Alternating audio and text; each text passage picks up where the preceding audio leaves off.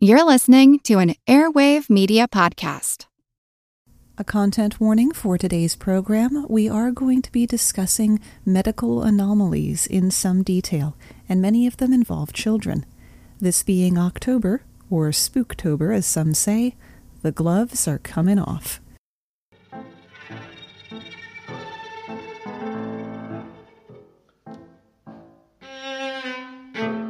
Every Easter Monday morning, in the village of Biddenden in Kent, tea, cheese, and loaves of bread are handed out to widows and old folks from the window of the old workhouse, along with Biddenden cakes. These simple flour and water biscuits are like bland gingerbread men, only they're girls, and in the shape of two girls stuck together, the Biddenden maids. My name's Moxie, and this is your Brain on Facts. As a longtime foreign correspondent, I've worked in lots of places, but nowhere as important to the world as China. I'm Jane Perlez, former Beijing bureau chief for the New York Times. Join me on my new podcast, Face Off, U.S. versus China, where I'll take you behind the scenes in the tumultuous U.S.-China relationship. Find Face Off wherever you get your podcasts.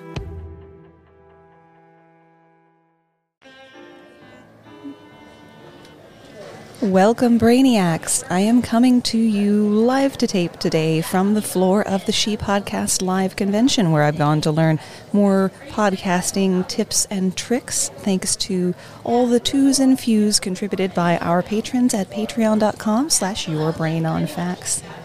If you remember from last week's episodes on twins, identical twins come from a fertilized egg that splits. If the zygote splits most of the way but not all, it results in conjoined twins. Or if the zygote splits and then collides and fuses back together. Science really isn't sure. Thus, conjoined twins are always identical, meaning the same gender. Why am I pointing out something so obvious?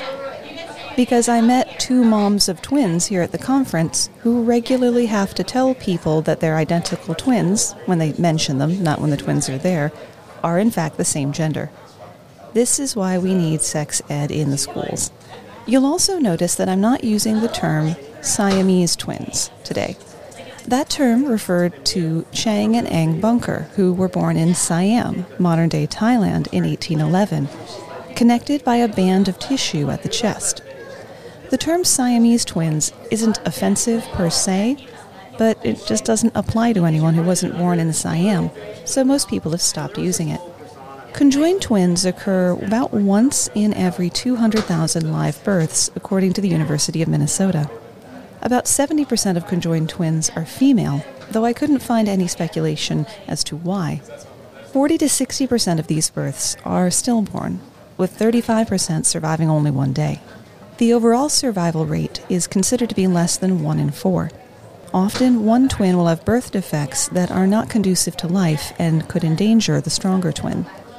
Conjoined twins are physically connected to one another at some point on their bodies and are referred to by that place of joining. Brace yourself now while I wallow in my medical Latin. The most common conjoinments are thoracopagus, which usually involves the heart, liver, and intestine; omphalopagus, liver, biliary tree, and intestine; pygopagus, the spine, rectum, and genitouterine tract; ischiopagus, involving the pelvis, liver, intestines, and genitourinary tract; and craniopagus, involving the head and brain. 75% are joined at the chest or upper abdomen, 23% at the hips, legs, or genitals, and only 2% of these rare twins are joined at the head. If the twins have separate organs, chances for separation surgery are markedly better than if they share organs. As a rule, conjoined twins that share a heart cannot be separated.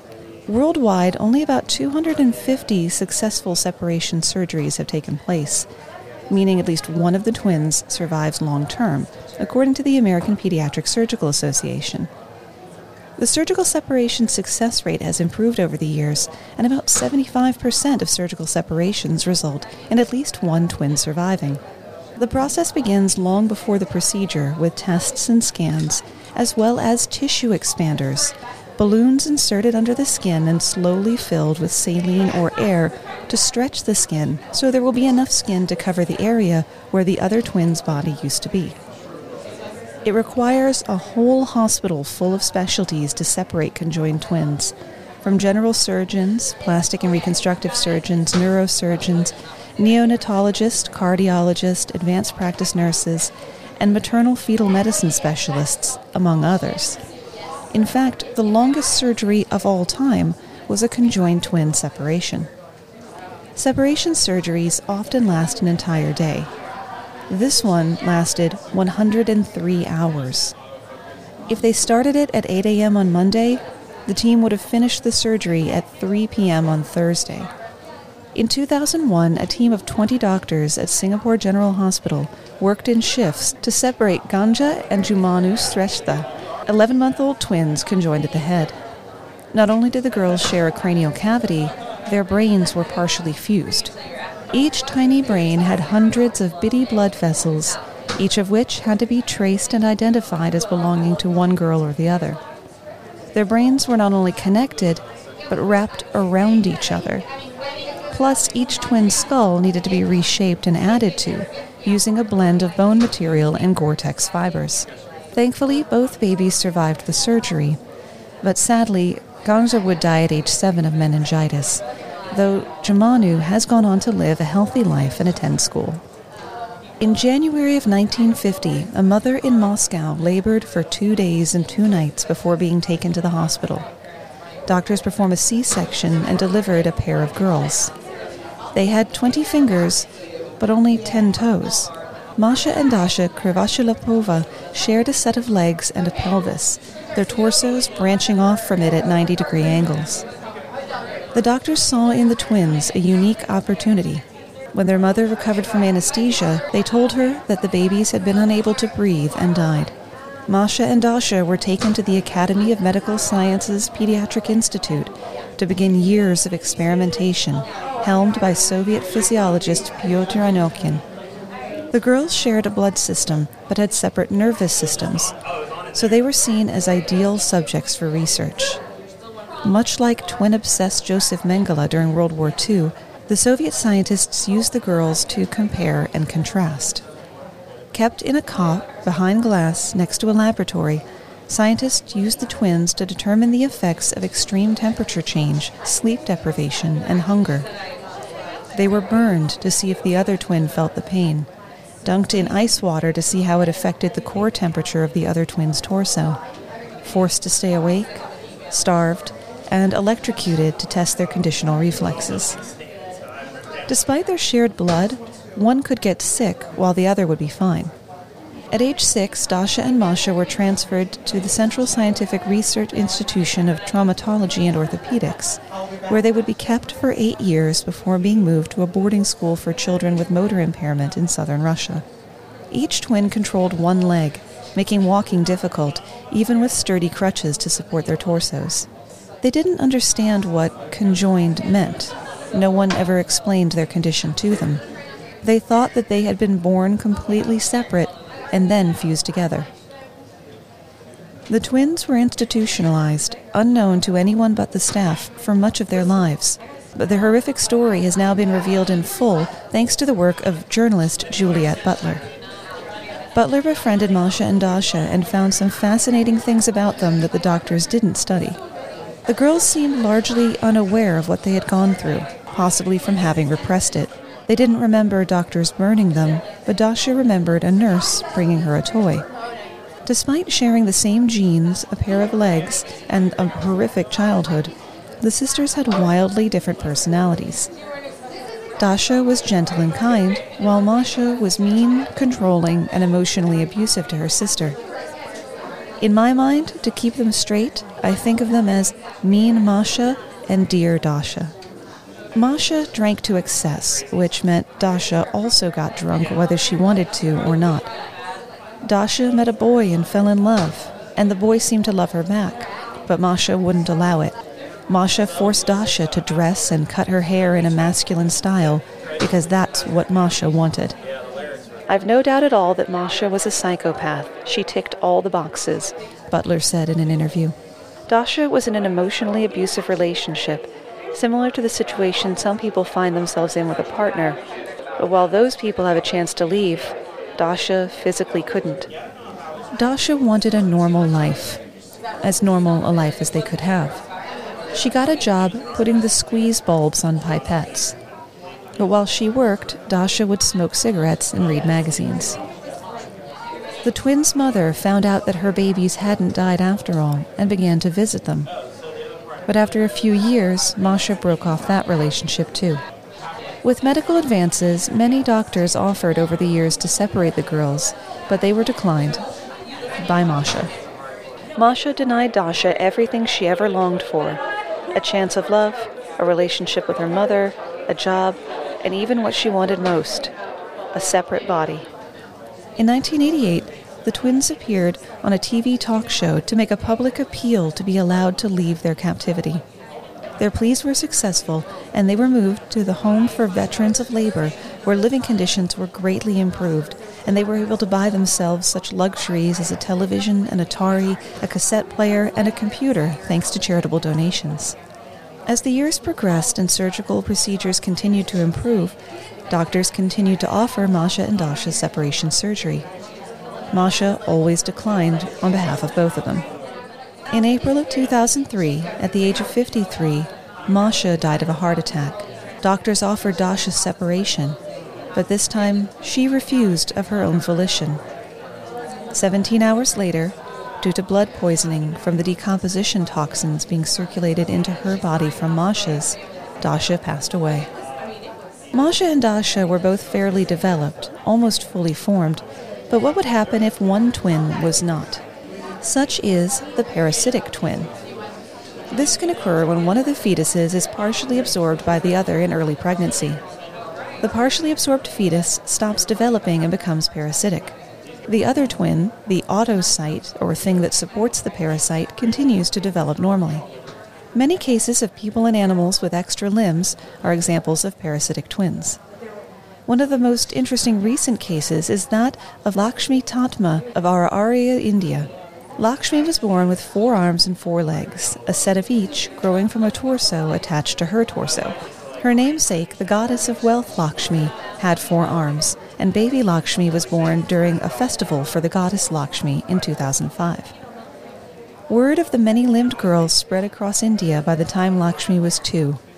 People would pilgrimage to worship her, but attention is a double-edged sword. People kept coming and coming. A man from a circus asked to buy her. Lakshmi's parents, poor laborers, had to move the family into hiding. The parasitic twin was taking a toll on Lakshmi's health. The girls were fused at the pelvis, the bones forming a circle. Lakshmi was too little to move 2 bodies and didn't walk because of clubbed feet, so the parasitic twin was prone to pressure sores, which would get infected and sicken Lakshmi. I can't bring myself to refer to the incomplete twin as a parasite, even though the term is used in the surgical reports. Maybe it's because Lakshmi was just so cute. And there's no way Lakshmi's parents could afford even a fraction of separation surgery, which was estimated to cost over $600,000. Thankfully, the full amount was raised by the charitable arm of the Sparsh Hospital in Bangalore, where teams of doctors worked in shifts for 27 hours. Lakshmi and the parasitic twin each had 1 functional kidney, so the parasitic twin's kidney was transplanted into Lakshmi, as were the bladder and uterus. Lakshmi would need more surgeries later to bring her legs closer together and build her pelvic floor muscles. She also got her clubbed feet fixed. Lakshmi needed to wear a large brace to correct a scoliosis that began to develop after the separation surgery. The brace would also help to bring her legs into the correct position, but her parents wouldn't enforce her wearing it because it hurt her. And that's the last I could find of her case. If you've seen anything about little Lakshmi since, hop on our social media, Facebook and Instagram.com/YourBrainOnFacts, or Twitter @BrainOnFactsPod, and let me know.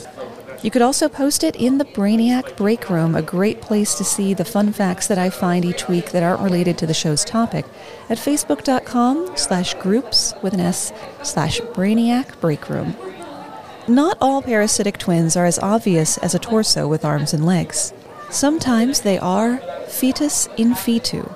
a parasitic twin developing or having been absorbed by the autocyte twin. It's extremely rare, occurring only once in every 500,000 births, and twice as likely to happen in a male. The question of how a parasitic twin might develop is one that currently has no answer. To say that the fetus in question are only partially developed is still overstating a thing. They're usually little more than a ball of tissues with perhaps one or two recognizable body parts. One school of thought holds that fetus in fetu is a complete misnomer. Adherents contend that the alien tissue is not a fetus at all, but a form of tumor, a teratoma specifically. A teratoma, also known as a dermoid cyst, is a sort of highly advanced tumor that can develop skin, sweat glands, hair, and even teeth. Some believe that, left long enough, a teratoma could become advanced enough to develop primitive organs. There have only been about 90 verified cases of fetus in fetu in the medical record. One reason fetus in fetu is so rare is that the condition is antithetical to full-term development. Usually, both twins die in utero from the strain of sharing a placenta. Then there is the case of 7-year-old Amuljan Tamatilev of Kazakhstan, who reported to his family abdominal pain and a feeling of something moving inside him. His doctors thought he had a large cyst that needed to be removed. Once they got in there, though, they discovered one of the most advanced cases of fetus in fetu ever documented. Amuljan's fetus had a head, 4 limbs, hands, fingernails, hair, and a recognizable, if badly misshapen, face. Fetus in fetu, when it is discovered, is usually found in children, but one man lived 36 years, carrying his fetal twin in his abdomen. Sanju Bhagat lived his whole life with a bulging stomach, constantly ridiculed by people in his village for looking 9 months pregnant. Little did they know, they were almost right. Fetus in fetu is usually discovered after the parasitic twin grows so large that it begins to cause problems for the autocyte. In Bhagat's case, he was having trouble breathing because the mass was pushing against his diaphragm. In June of '99, Bhagat was rushed to Tata Memorial Hospital in Mumbai for emergency surgery. According to Dr. Ajay Mehta, basically the tumor was so big it was pressing on his diaphragm, and that's why he was very breathless. Because of the sheer size of the tumor, it makes it difficult to operate. We anticipated a lot of problems. While operating on Bhagat, Mehta saw something he had never encountered. The squeamish may wish to jump 30 and think about kittens, though if you've made it this far, you're cut from strong cloth. As the doctor cut deeper into Bhagat's abdomen, gallons of fluid spilled out. To my surprise and horror, I could shake hands with somebody inside, the doctor said. It was a bit shocking for me. One unnamed doctor interviewed in the ABC News story described what she saw that day. The surgeon just put his hand inside, and he said there are lots of bones inside. First one limb came out, then another, then some part of genitalia, then some part of hair, some limbs, jaw, limbs, hair. There was no placenta inside Bhagat. The parasitic twin was connected directly to his blood supply. Right after the surgery, Bhagat's pain and inability to breathe disappeared, and he recovered immediately. Though sadly, people in his village still ridiculed him. Do you find it hard to sleep at night? Then the Calm Cove podcast can help you sleep deeply all night long. Calm Cove has deeply relaxing meditation music and ambient sounds like ocean waves and crackling fires. All of our episodes are designed to help you relax and to fall asleep fast. Calm Cove is brought to you by the team behind Sleep Cove, the sleep podcast that consists of spoken word hypnosis, meditation, and stories. So if you want to listen to a beautiful soundscape tonight, search for Calm Cove on Apple Podcasts or Spotify and see how we're helping millions of people relax and go to sleep every night.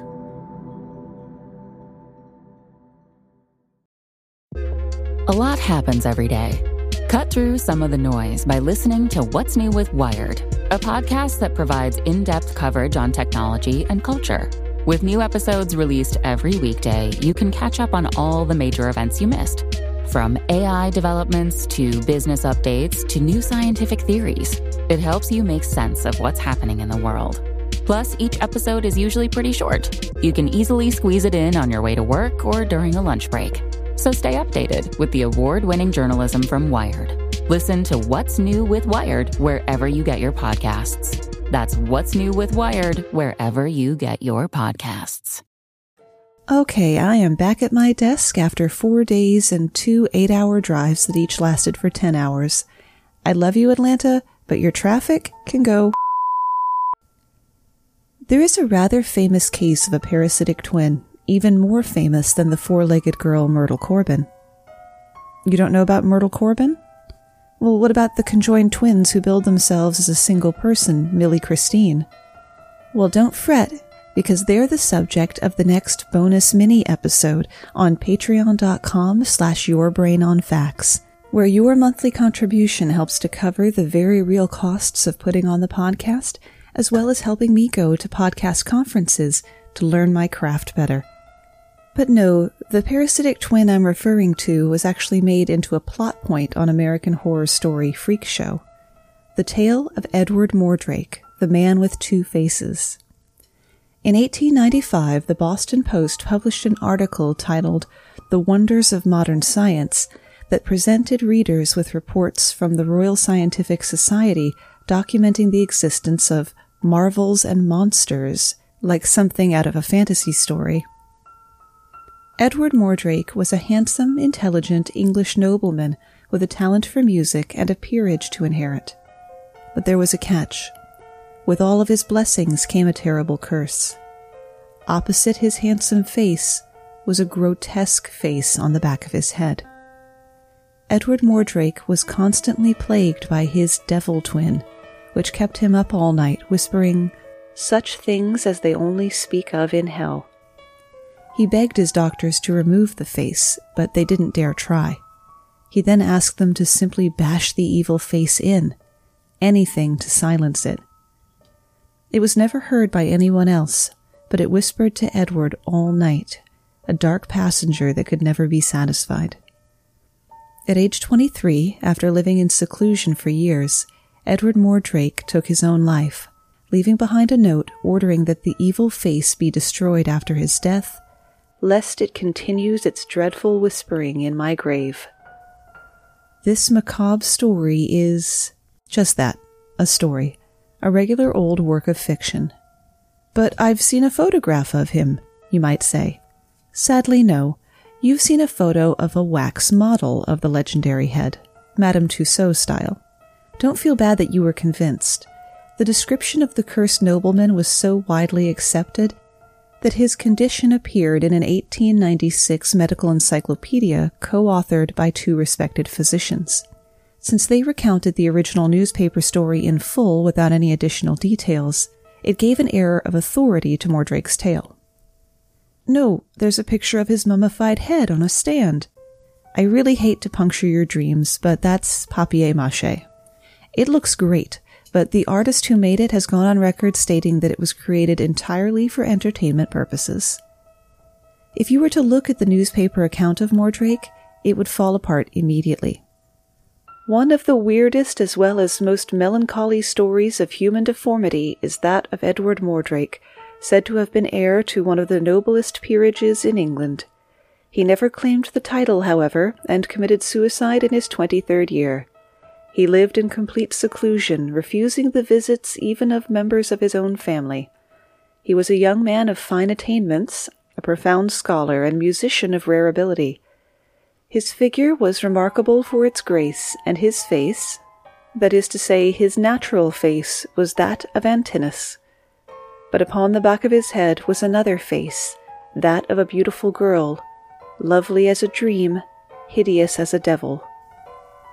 What did I say at the top of the show? Conjoined twins are identical, meaning, among other things, the same gender. But more than one face on a single head can happen, though it is exceedingly rare, with fewer than 50 cases documented since the 1860s. The condition is called craniofacial duplication, or diprosopus, Greek for two-faced.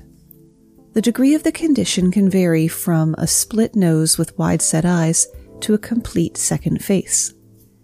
Continuing in the theme, the cause of this deformity isn't fully understood, though many researchers believe it is another rare form of conjoined twinning.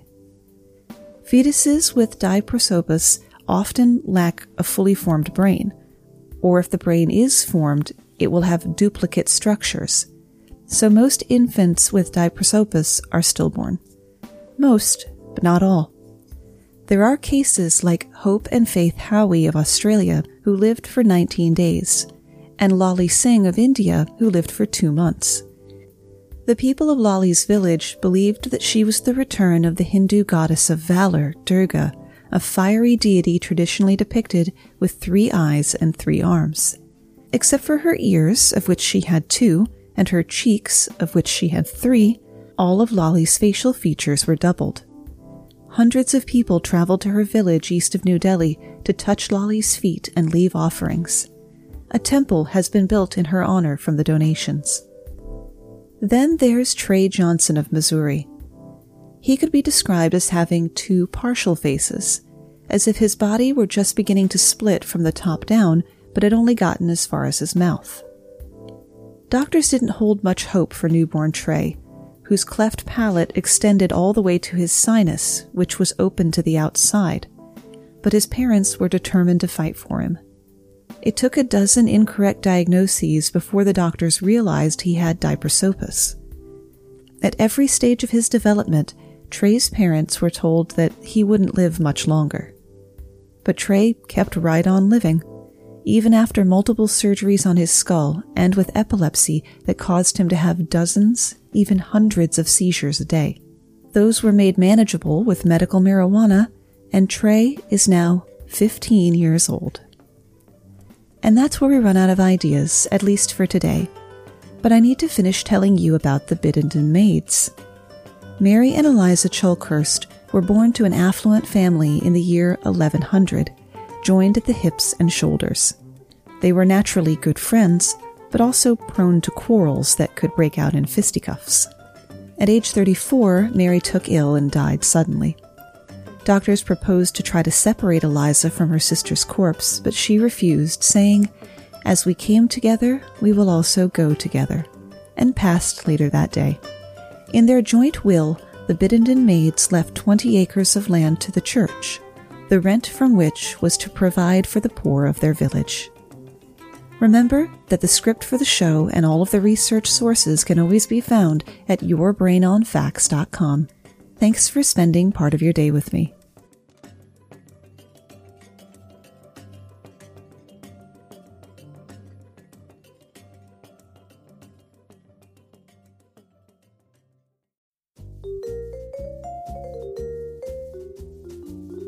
Do you love history but hate when it's stuffy and boring?